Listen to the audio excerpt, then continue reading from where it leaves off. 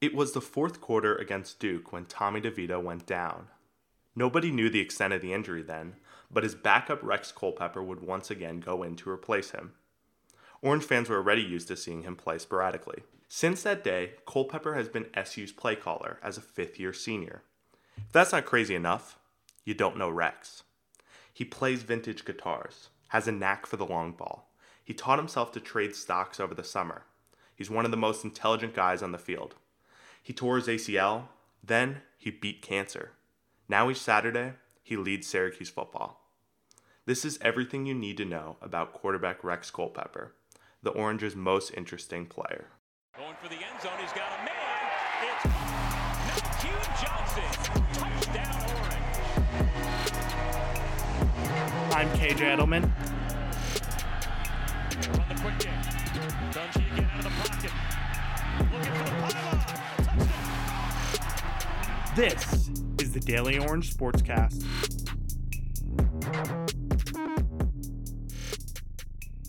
I'm joined by Danny Emmerman, one of our 3 football beat writers for Daily Orange Sports. Danny, how you doing? I'm doing well, man. Thanks for having me on. It's always a pleasure. You wrote one of my favorite stories of the semester so far. It was entitled The MacGyver. Here's how Rex Culpepper can put together SU's broken pieces. First impression for me was, what is a MacGyver? The MacGyver is a 1985 TV show about basically not exactly a superhuman, but a guy with a superhuman mind. He's can engineer like anything. This TV show came out when I was negative 24 years old, so I'm not exactly familiar with how MacGyver got out of all these sticky situations, but I'd say it's similar to like Jack Bauer in 24. Rex Culpepper's high school coach compared Rex to the MacGyver because of how he tends to put things together that are apart. He has a knack for figuring out how to put things together. And this can be seen in his hobbies off the field. For instance, he can create, he puts together motorcycles, dune buggies. He graduated magna cum laude last year from the Newhouse School, so he's a really smart kid. On the field, in high school, he led his team at Plant High School in Tampa, Florida, with kind of not so great wide receivers and pieces around him. He led them to a really great season as a junior. I think they won 12 games. But yeah, so he's the MacGyver according to his high school coach, Robert Weiner. I love his Dino Babers quote that you have in your story. The 5-year SU head coach said, Rex is not normal. Rex is not average. He's extremely, extremely intelligent. Given that, what else do we need to know about Syracuse's new play caller? So I mentioned that he has a secret auto parts garage in Syracuse. It's one of his hobbies. But some other things that make him not average are he can play the guitar and the piano by ear. He taught himself the stock market in the lockdown. He beat testicular cancer at age 20. That's kind of a big one. I might be burying the lead a little bit there. But yeah, this kid has not lived a normal life. Also, his dad is a former NFL player. He played, I think, 9 years in the NFL. His mom and dad, they were contestants on Survivor, the reality TV show. His dad, at one point, got lost in the Gulf of Mexico for, I think, a day and a half, and he survived. So, I guess Rex has not lived a normal life, pretty much by any means. His neighbor's Tom Brady down in Tampa, Florida. He's not a normal kid at all.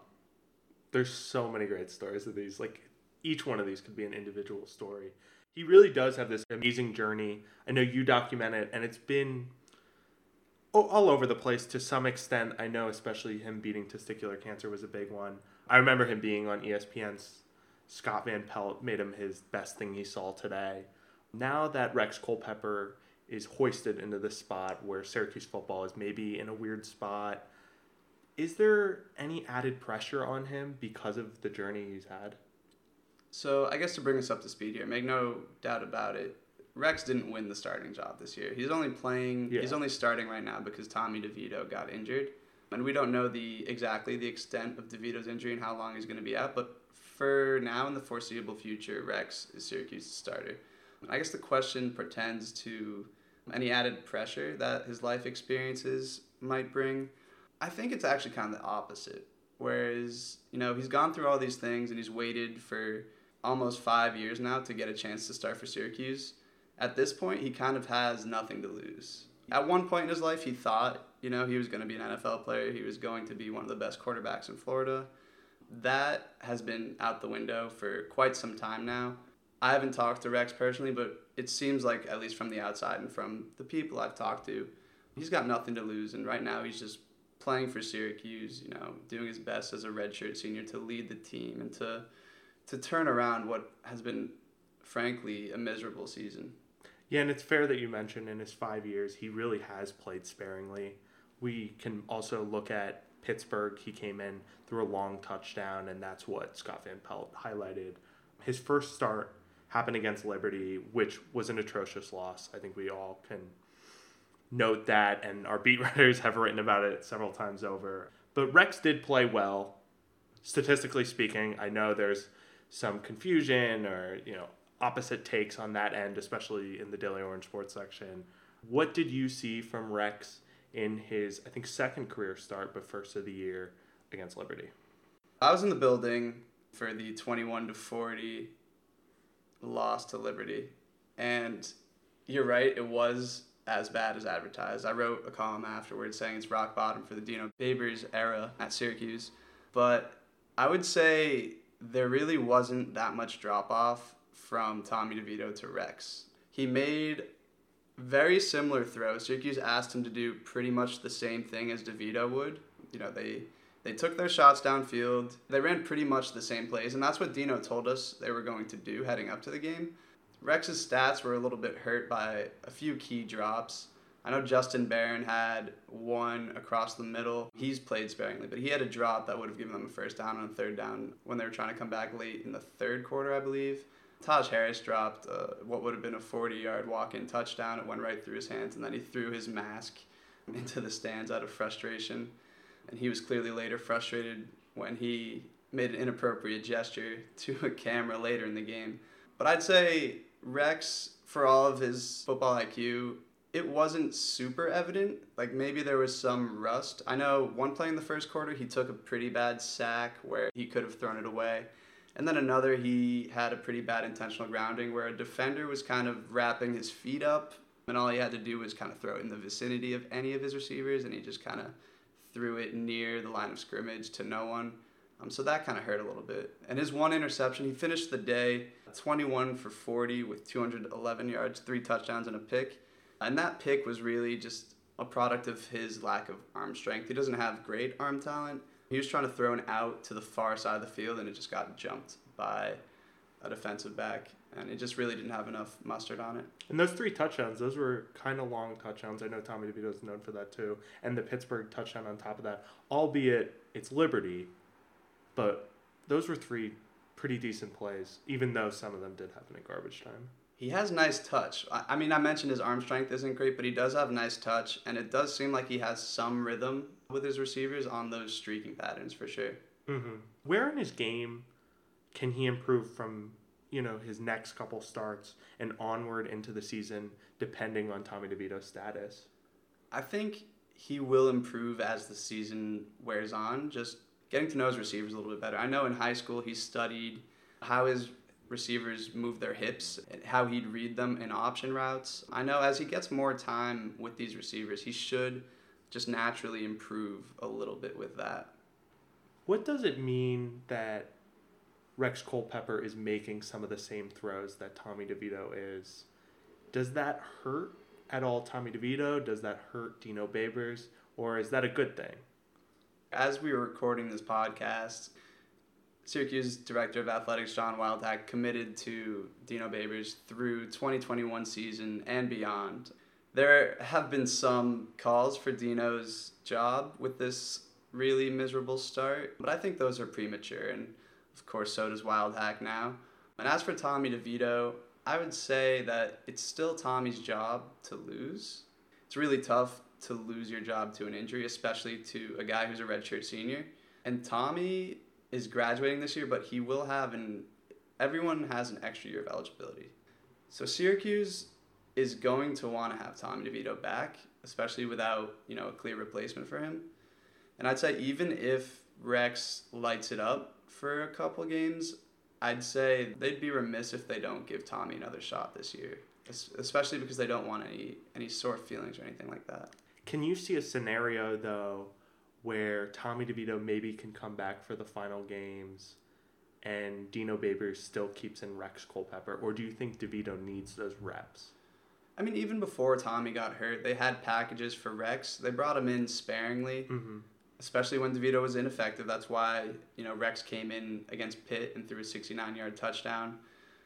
But I would say whenever Tommy's healthy, he will be Syracuse QB1 again.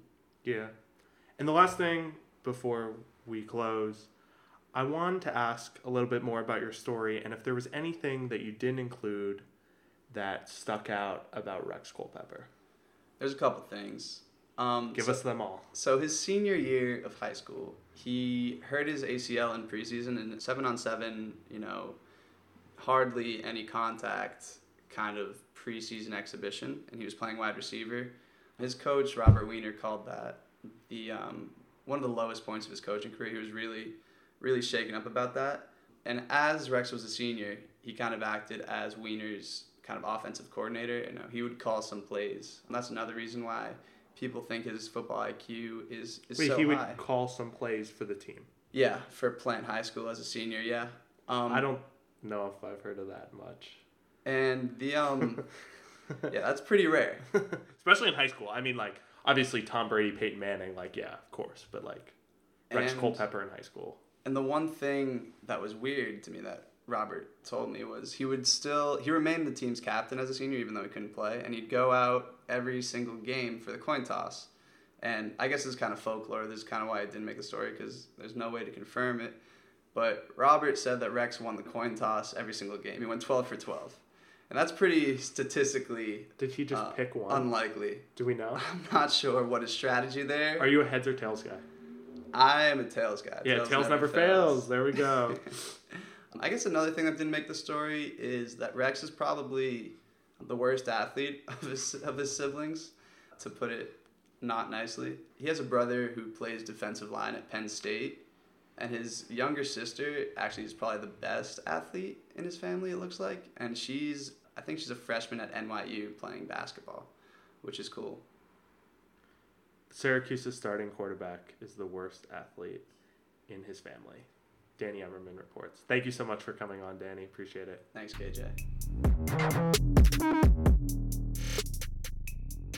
Before Rex Culpepper was named a starter of Syracuse football, Danny Emmerman caught up with Robert Weiner, Culpepper's quarterback's coach at Plant High School in Florida. Weiner said that he speaks with Rex on a weekly basis. Anytime that you're communicating with Rex, I think the one mistake that really you can make with any kid, in the college world or in the pro world, you just see these guys in their football uniforms and stuff like that. But, if you just see Rex as a football player, then you are missing many other worlds that exist in his life that are important and special to get to know him. While Rex is the son of a former NFL defensive tackle, Weiner explained that football is just a fraction of who Culpepper is. There's so many different things that make up him as a young man. That's what makes him kind of intriguing and really kind of a once-in-a-lifetime person to be around. Throughout high school, Culpepper's trajectory toward becoming an elite high school quarterback was exponential. To Weiner, what set Rex apart was his intelligence. He's obviously got all the physical tools that you would need to be a really good quarterback, but I think it starts and ends for Rex with his mental and intellectual acumen, which is far and above probably 99.9% of people in the world who would play that position or really in anything else. This is a super, super, super smart kid. During the preseason of his junior year at Plant, the Panthers played a tune-up game against local rivals Armwood.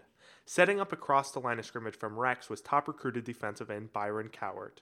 Weiner said Culpepper's decision-making was what made the difference that day. I've had a lot of smart quarterbacks and put a lot on their shoulders, but basically Rex, every time we went to the line of scrimmage, had 5 checks that he could make at the line of scrimmage to get us into the right play. I knew that, the biggest asset we had was his intelligence. So, long story short, at the end of that game, Patrick Brooks, our running back, had 165 yards rushing, and we won the game. And Patrick had 165 yards rushing for 2 reasons. Number one, because Patrick was a really good player. But number 2, because having Rex there was like if I was standing on the field and like called timeout and said, okay, defense, just stand there, let me see what you're in, and then called the exact right play, that's what Rex did for us every play. So we were in the exact right play every time. And I mean, to give you an example, Armwood, for the rest of that season, gave up their 385 yards for the rest of the season on the ground. Heading into his senior year, Culpepper continued to develop, to the point that Weiner was convinced that Rex was going to be the best high school quarterback in Florida. We really had a tremendous summer with him. And then I think when you really reach a level with a quarterback, you're able to kind of take your focus a little bit off of his skill development because his skills are kind of become habitual. And as that happens, able to put more of a focus on his development as a leader, which is what you need out of that position, obviously. You know, you need somebody who is the general, you know, of all of the troops there. And he was really, I think, where his next big step was to come from that. He really had a leadership role, and it's I kind of laugh a little bit because the next year, even when he got hurt, he still is a captain of our football team. And then, during a summer scrimmage, Culpepper's senior plans came to a screeching halt. To a tournament in the summer, a 7-on-7 tournament. It was kind of like a thing that we really weren't going to go. We had been to a lot of tournaments throughout the summer, and as we went to it, we really didn't have a lot of guys that could actually play because we had been in so much, and so we had kind of a makeshift squad, and so moved guys around a little bit. Rex was actually catching a pass. I just remember getting there, running up to him as soon as I saw him go down, and the worst words that you ever want to hear as a coach when you have somebody who you knew, you know, kind of clipped his knee a little bit. The worst words are not saying, oh my God, this hurts incredibly. The worst words are, Coach, it really doesn't hurt a lot. It just feels really weird. And those words are not good words at all. And just remember going with him and his dad, Brad, to the facility where they got the MRI. And it's really about 5 blocks away from my house in Tampa. And so every day that I would kind of drive in to plan, I would actually drive by that facility. The ACL injury acted as a precursor for his eventual cancer diagnosis. Despite the hardships, and maybe even because of them, the young quarterback began to focus more on his efforts outward. I think that those times, like, it really, really changed the perspective for Rex, and I think that he was able to put that in the light of what he had gone through with his ACL was really just kind of a warm-up per se, even though that seemed so devastating at the time, but a warm-up as to how to handle something difficult, and then being around kids who, you know, sometimes have a life expectancy of under 20 years old, and recognizing that, okay, I'm going to tough this out and make it through this okay, but I've spent a significant amount of time with people who are not going to make it through some things. And so I think really the perspective of an incredibly tough family, of having gone through that ACL injury and of having had the perspective of working with children with muscular dystrophy, I think that really served him well in the moments when he had to really, really struggle. Now, as a cancer survivor, a fifth year in college, and the starting quarterback for the Orange, Weiner has seen everything Rex has gone through to get him where he is, and says that it's just part of what makes him the person and the player we see on Saturdays. I really saw that as a huge step for Rex, and that he was able to kind of take his challenging situation and utilize it for the betterment of people around him. And although Rex always had kind of that inside of him, he never really had the circumstance that kind of made him do that on his own. And so I think all of those things, I think his upbringing, and then I think the cancer itself, and then I think the way that he responded after that, I think all of those things kind of all culminated together in a collaboration of everything that he's been through.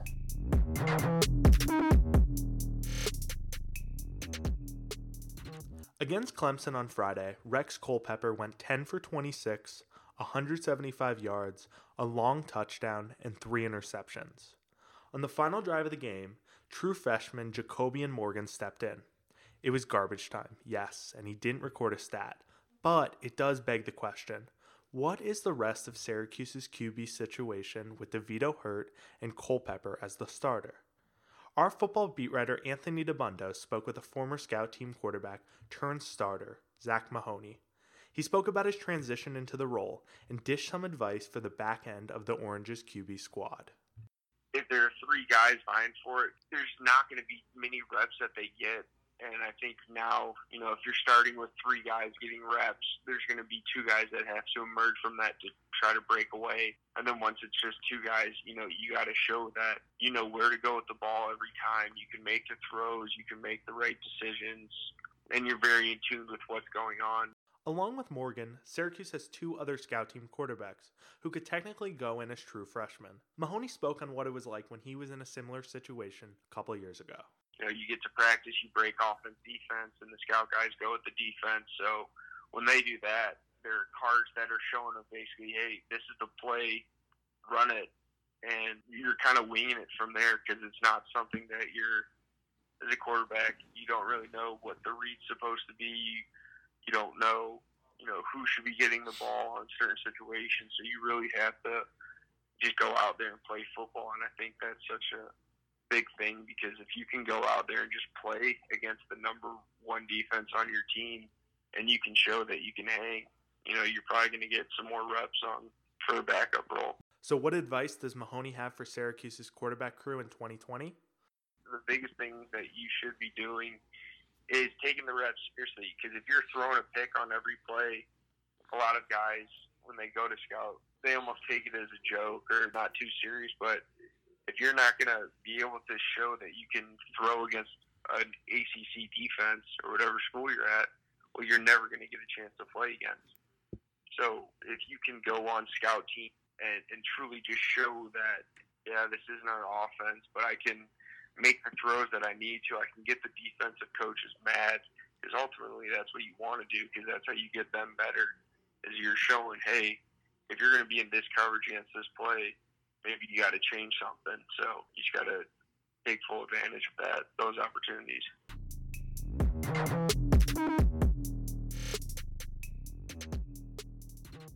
That's our show. Thank you so much for listening. Next week, we're going to shift away from Syracuse athletics and talk about the area's standout high school football players. KJ Edelman is our host and editorial director. Elizabeth Kama is the podcast editor. Skylar Rivera is our sports digital editor. Lucas Serio is our executive producer. Nick Luttrell was also a contributing producer this episode. Thank you to Danny Emmerman, Anthony DeBundo, Robert Weiner, and Zach Mahoney for appearing on this episode. We'll see you next time.